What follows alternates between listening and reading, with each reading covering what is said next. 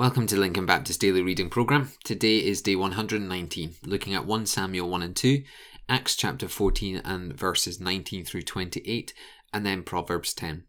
Now we enter a new book today in 1 Samuel, but we do not start with Samuel. We start with his mother, Hannah. She had gone a long time married without children, and she was grieving bitterly that the Lord had not granted her to have a child. 1 year at the court, she prays before God, and that prayer is a clear request: grant me a son. We read in verse 20 that after much pain and many tears, the Lord did indeed grant Hannah a son. After Samuel was born, Hannah dedicated his life, just as she promised, to the service of the Lord. Now there are two significant things here. Hannah was not promising the man that Samuel would become, rather she would promise to place her son in an environment that he could serve the Lord. Second, this was honouring to a promise she made to the Lord. And later we do read that Hannah did indeed have several more children. Yet chapter 1 is where evangelical conservative churches get baby dedications from. We dedicate our children to the Lord, for the Lord has blessed them as a gift to us. However, in some ways we're not dedicating the child, but our parenting before the Lord.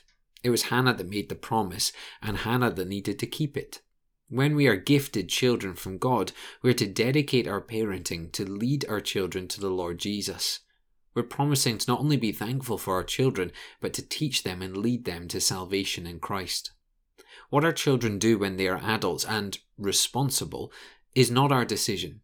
We may feel the joy or the pain of their decisions, however, when adults, it is their decision. We see this with Eli and his sons. The Lord rejected the sons' wicked ways, and Eli was left to serve on his own. But the lesson today is clear. Be thankful for our children, and most importantly, lead them to Jesus. There's nothing greater that you can do for them than introducing them to the Lord Jesus Christ. Let's now head into the book of Acts, and in this short passage today we learn a terrible reality. When people hate the message, they attack the messenger. Paul was sharing the good news of Jesus, but to some Jews this was blasphemy. They stoned Paul. They literally threw big rocks at him. Often this would lead to death, but for Paul, he was able to escape. What is striking is not the stoning, albeit gruesome, but the fact that Paul kept going. He kept preaching, kept travelling, kept sharing the gospel. This stoning didn't deter him. If anything, it seemed to spur him on. Persecution meant he was doing something right. He was challenging the very society he once embraced. How quickly we fall silent when things get a little tough. When someone ridicules us for going to church on Sunday, or for when we read our Bibles, or for saying grace before a meal when in public. How quickly we feel ashamed or embarrassed. We need to take Paul as our example. A little persecution, a little name-calling, or a little pointing of fingers should serve not to silence us, but to spur us on all the more. Finally, we have Proverbs 10. As a wisdom book, each listening today will find they're drawn to different verses for different reasons. Today I'm drawn firstly to verse 9. To walk in integrity brings security. It means people can trust you. It means you can walk with confidence, knowing you are faithful and true.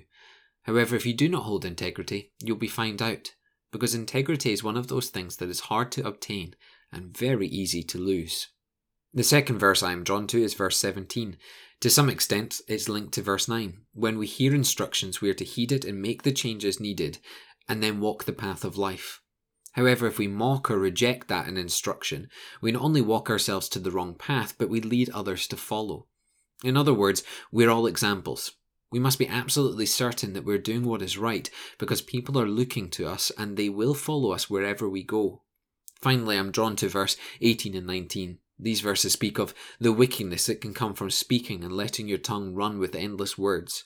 The prudent and wise individual holds their tongue, speaks words of encouragement, speaks fewer words, but clearer words.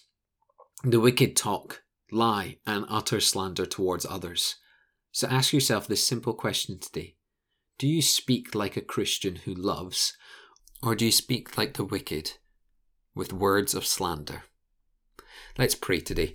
Father, we do indeed pray that we would learn from this wisdom book of Proverbs, that we would learn how to walk with integrity and faithfulness and speak the words of truth. Father, we pray that we would be bold like Paul, that a little ridicule, a little persecution would actually spur us on. And Father, we do indeed pray that we would first and foremost be in our own homes, leading our own children to the Lord Jesus Christ. We pray this in your precious name. Amen.